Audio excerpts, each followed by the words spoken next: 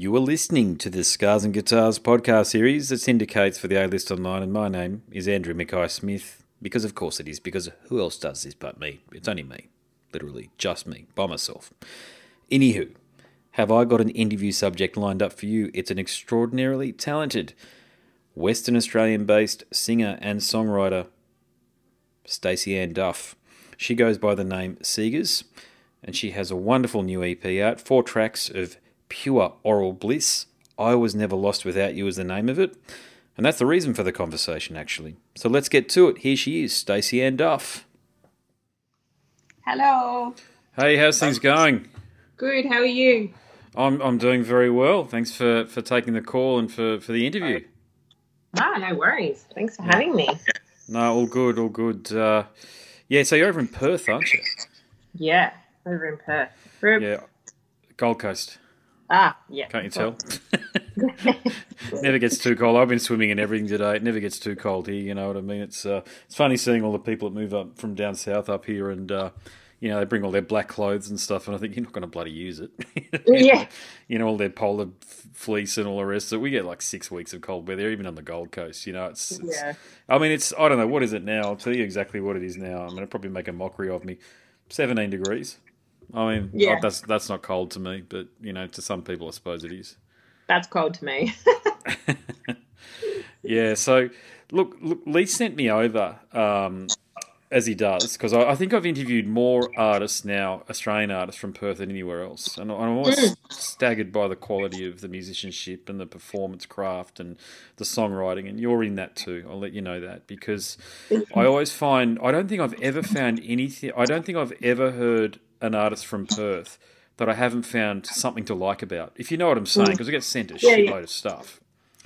And often I'll listen to it I'll give it about, if it's an album and it's, 8 or 9 tracks, I'll give it about 20 minutes. And if it hasn't got me by then, I'll just move on and I won't comment on it, or I won't just seek out an interview or what have you. But I love it when music, and people who listen to the podcast know me well enough to know that I love when music finds a place in my life. Okay, so I'm busy. I've got 2 kids. We're constantly going. So it's very hard for me to listen with headphones in and put music on and have it be an immersive experience. It really has to integrate into my life, if that makes sense. And your music does that exceptionally. You can have your music on in the background, and please do take this as a compliment, because sometimes you can have your music on in the background and it integrates into your life. You know what I mean? It doesn't. It's not it's not sort of all over the shop. It's cohesive. And when I was putting down, I think the strength across the EP's 4 cuts is that you know your voice very well, and you've matched it well to the instrumentation. So the cadence of the beat, and also importantly the atmosphere that you're trying to create. Now, a lot of people listening, they won't have heard your music because most of my audience is in the United States. So for the people who are listening who have yet to get acquainted with your music, how would you describe what you've done across the EP, I Was Never Lost Without You? Well, that's a tough one. I think they were a whole heap of songs that I'd written myself on a piano, and as a artist who writes through her emotions and kind of finds therapy in those. Well, not really therapy, but you know what I mean, like an artist who writes through her emotions. And the way that kind of cohesively came across was that those songs were written around the same time and around similar themes. And I worked with Cam Bluff, who was so great at listening to them and picking out parts, and using those parts that I'd written, and helped me kind of move towards a more produced theme. And that was how we came about it.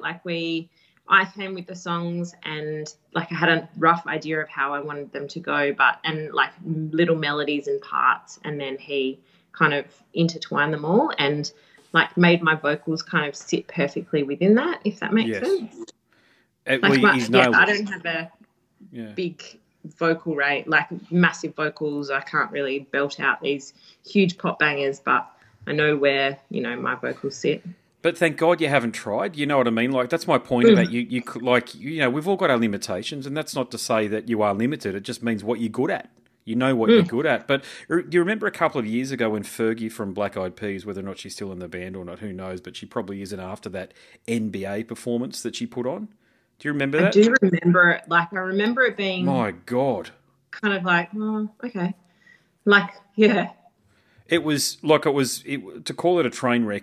Like, I get that she's putting herself out there, but she's not Beyonce. You know what I mean? Like, and Beyonce isn't Beyonce half the time these days. You know, some of her live stuff, it's live auto tune and stuff that they've used there. I know it. I mean, I don't know that for a fact, but I can hear it. I'm a musician. I know what's going on. But for Fergie to get out there by her bloody self and to do that, it's like, who thought that was a good idea when you were practicing? Did your boyfriend or girlfriend or whoever it was go, "You go, girl, you've got this"? You know what I mean? And that's. But I think you've understood that with what you're trying to achieve here. So. That's the next question beyond that is what? Tell me about the lyrical themes that you're addressing through your music. Lyrics have always been something that have been very personal for me. Obviously the themes have been heartbreak and breakup and like surrounding yourselves with people that aren't always the best for you. But then using those experiences to kind of go, actually, like sometimes it's just associations and it's just not the right time. It doesn't mean that they're bad people or I'm a bad person or like it's sometimes those things just don't fit together well. And using like, particularly with You'll Know I've Won, using the idea that you can use those feelings as motivation and still kind of move forward. Sure. Yeah, so lyrics have always been a really personal thing, and I sometimes cringe. Like, I always cringe when I hear them or I see them written out, you know, without music behind them, but then when they are, like, accompanying melodies and they make sense. Yeah, I get what you're saying. Yeah, lyrics are a tough one, aren't they? Because you can choose to be very personal and bare your soul, and then you feel like as though you've shared too much of your own psyche with people, and to your point, you can be uncomfortable listening back to it. But on the other side of that, if you go like Mike Patton from Faith No More and you just sing about cooking dinner or something ridiculous, it loses its connection with people, in my view. So I think as we mature as songwriters and as we sort of understand how our audience reacts to the music that you're creating, I think that's how you find the middle ground. Do you find that? Do you rely on feedback from fans and listeners and family? Yeah, sometimes I do. It depends whether I'm struggling with a song or not. So if I'm struggling with a song, then I'll be like, oh, how does this sound? Or, you know, but if I'm not struggling with it, it will kind of just flow and there'll be little touches that I need to make. Like there'll be the end of a sentence and I'm like, I know what I want to say, but that's not it. Like, yeah, so I tend to not really seek out any like kind of comments just as I'm writing it until I'm kind of almost at the end, and then I'm like, this is kind of a full song, so don't be too harsh because I like it the way it is.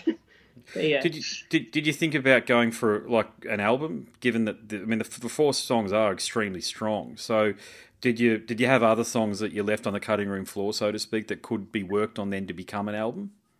I think that I do have other songs that could then be worked on to become an album, but they didn't.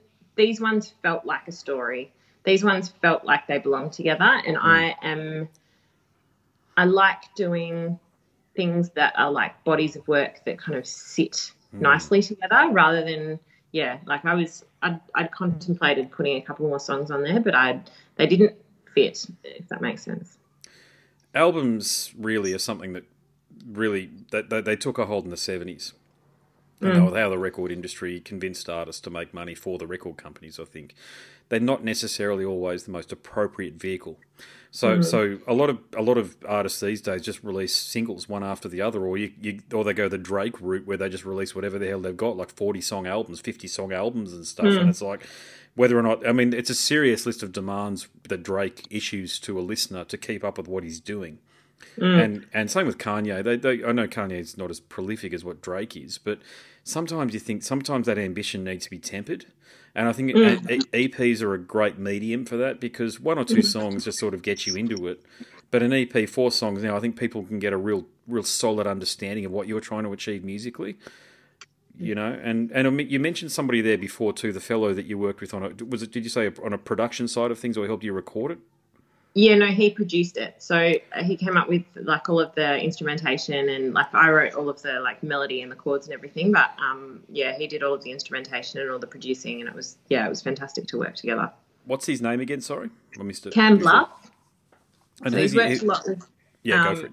Illy and All Day and Amy Sharp as well, and like he's just really cool guy, really lovely guy, and he's just we worked really well together, which is super important with that like artist producer kind of relationship. You kind of don't feel you got to be able to bare your soul. Look, I've worked in studio sessions where producers haven't gotten along with main songwriters or the person who's driving a band, and me just as the guy turning up and playing. I've been a bit of a wallflower and just observed the friction that's come from it, and consequently, I think those sessions, actually the 2 sessions that I've been a part of where there was that conflict, they were all shelved. So basically I took time off work and all the rest of it to do the sessions, and all for, frankly, nothing. And to be honest, I don't think it was all the producer's fault either. I think that there is some give and take. There is some ebb and flow on that sort of thing. So producers are obviously, they're in there most of the time. That's what they do. So sometimes they do know best. Do you know, have you found that point where you're able to sort of, it's not about disagreeing with the producer, but where you go, okay, I'm going to listen to this because I think it's worthwhile listening to this, and I'm going to step back and let them make a decision? Was that something that was hard for you to do at times? It has been. I haven't actually found that hard.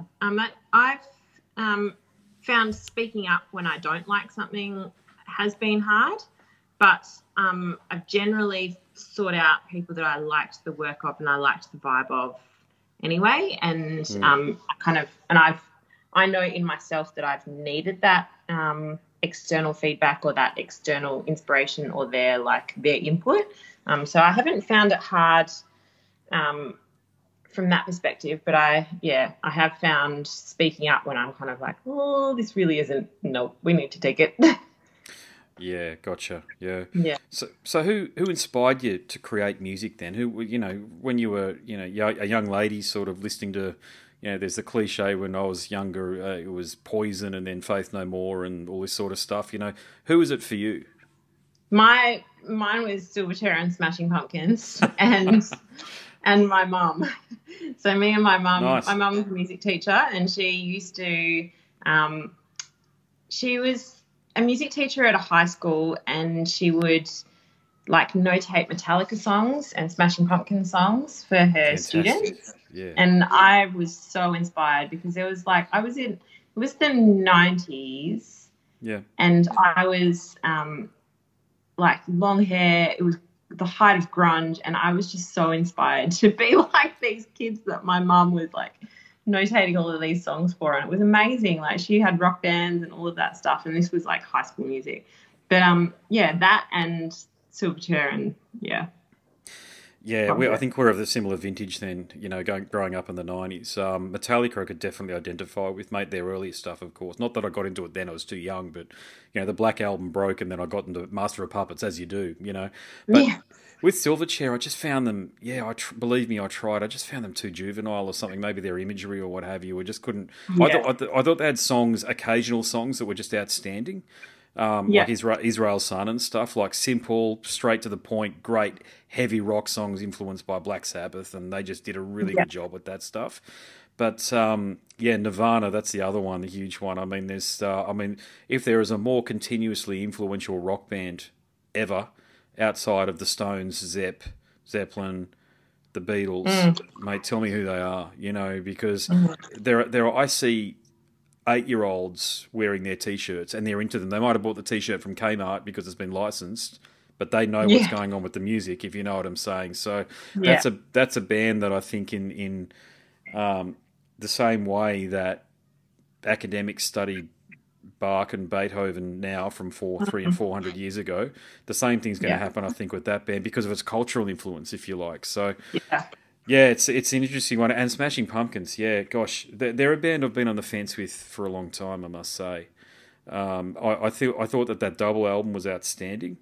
The first, the rock songs were great, but then it really fell away on the second half of that second album. I can't remember. I don't think it's got Yeah, I know it was named, but I can't remember what the 2 discs were named. But outside of that, yeah, I just think Billy Corgan these days, he just should hang up the guitar. He hasn't done anything decent in so long. do you feel the same way now? I listen to a lot of Smashing Pumpkins' new stuff, but well, it's just him. It's just him. Yeah. Bringing in whoever. Yeah, because he has falling outs with the original members, and they sort of drift in and out. The drummer, Jimmy Chamberlain especially, I think, who's an excellent drummer, like outstanding drummer for that genre. But, yeah, it's tough to keep up with what he's doing these days, and he got into wrestling, and then he was being interviewed by Alex Jones, the guy who believes in all the conspiracy theories and stuff, and it was like, what are you doing? Wow. He sort of went out there, but look, but for you, just bringing it back to you again, you are an accomplished songwriter. That much is evident based on the strength of the songs across the EP.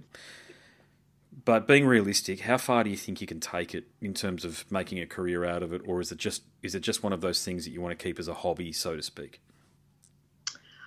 That's a really tough question because I don't know that.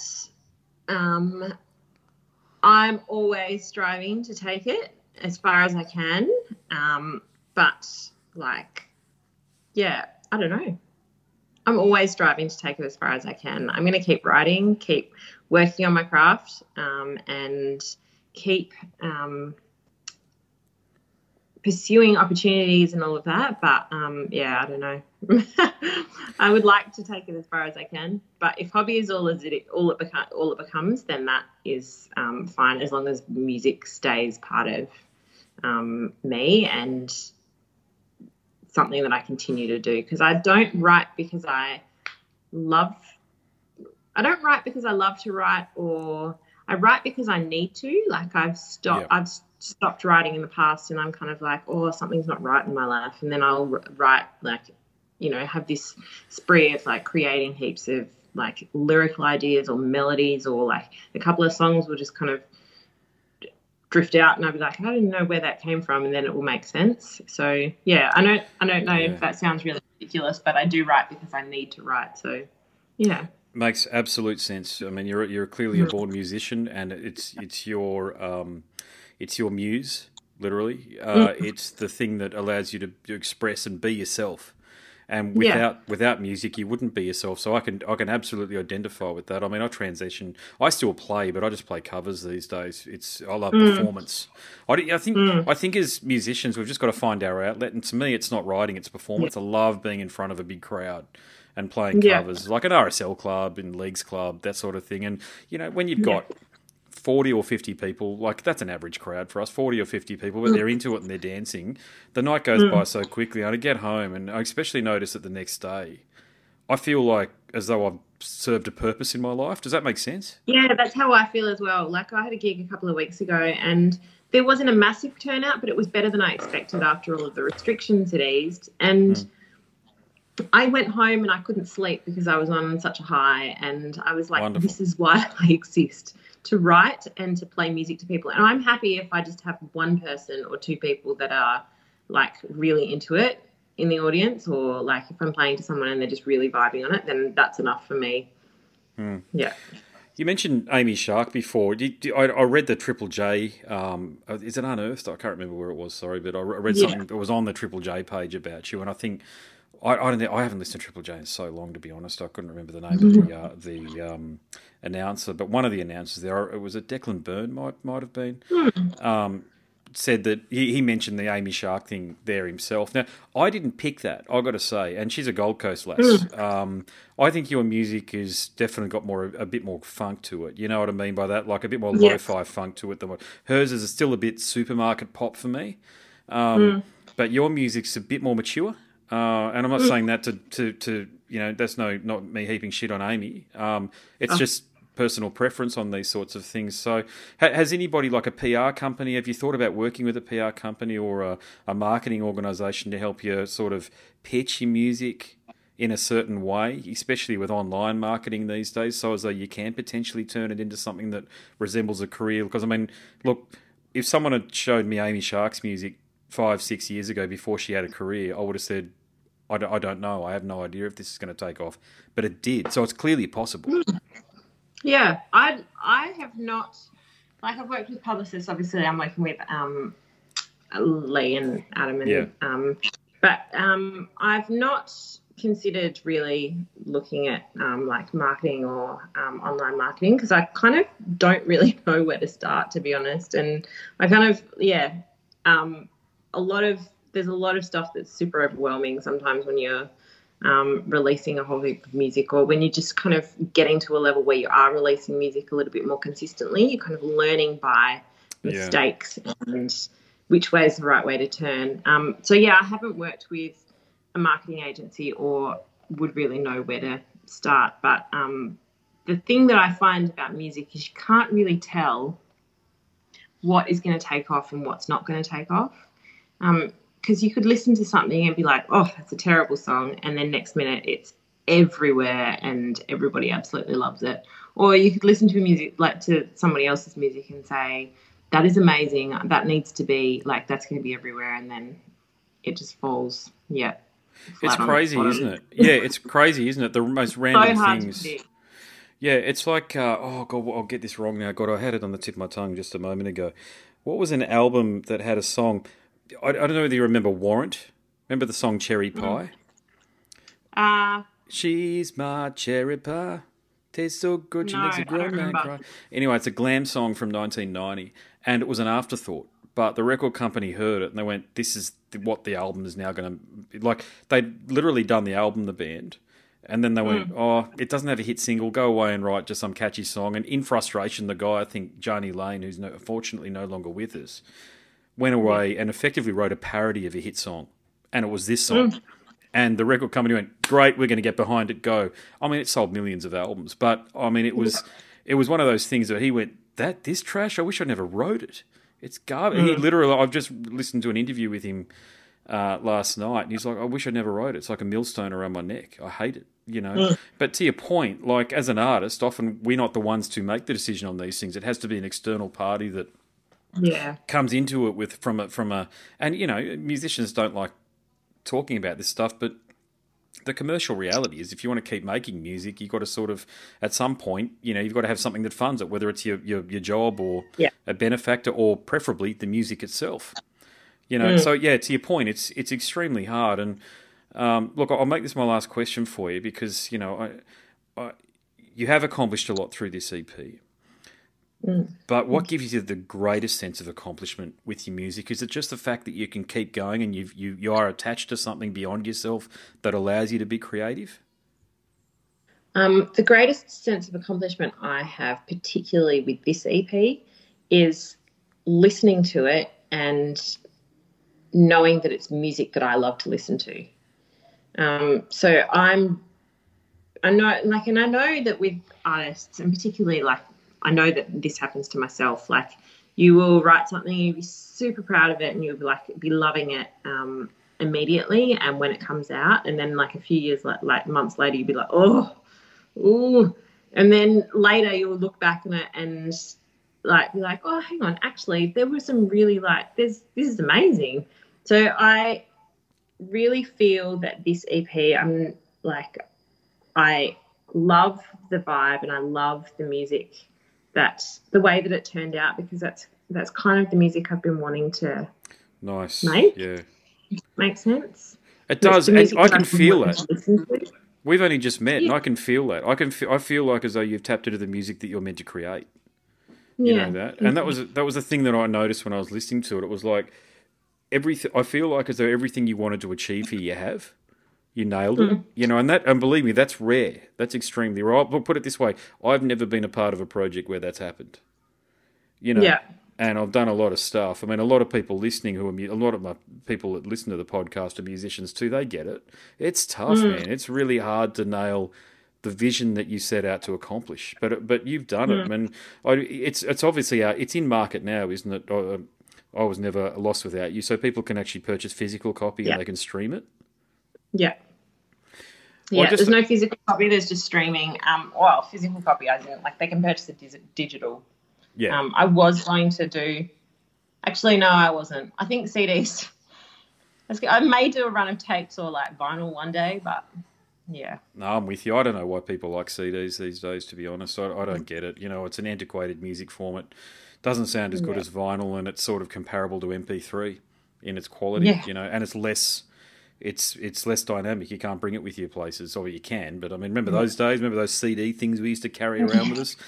I remember my car got broken into in 1998 or 9, and I lost half of my CD collection because I was in one of these huge binder-looking things, you know, but... I've got all these CDs you have these still files stashed under the seat. Yeah. Yeah. Well, look, as I say, congratulations on everything. My final question for you is, for people who want to get in touch with you, they want to listen to your music, where can they find you? At Segers Music. So it's either hellosegers.com or at Segers Music on Instagram and Facebook. Sweet. Hey, when I'm doing the introduction for the podcast, do you want me to introduce you as Stacey-Ann or Segers? Either. I'm happy. Yeah. Okay, sweet. I perform under Segers, but yeah, I'm happy with either Stacey-Ann or Segers. Okay, sweet. All right. Well, look, good luck with everything. I mean, everything I said, I think you've done a marvellous job with this here. I love hearing musicians diving into their spirit and doing what they've done here. So congratulations on that front. And look, please keep on creating music, and I really hope it's it's a success for you, and I look forward to listening to the next one. Great. Thank you. Thanks so much for having me. No, it's a pleasure. No worries at all. Okay. Yeah. Thanks a lot. See ya. Catch ya. Bye. Bye. You have been listening to the Scars and Guitars podcast series that syndicates for the A-List Online, and my name is Andrew Mackay-Smith. That was Stacey-Ann Duff, who goes by the pseudonym Segers. Thanks so much for listening.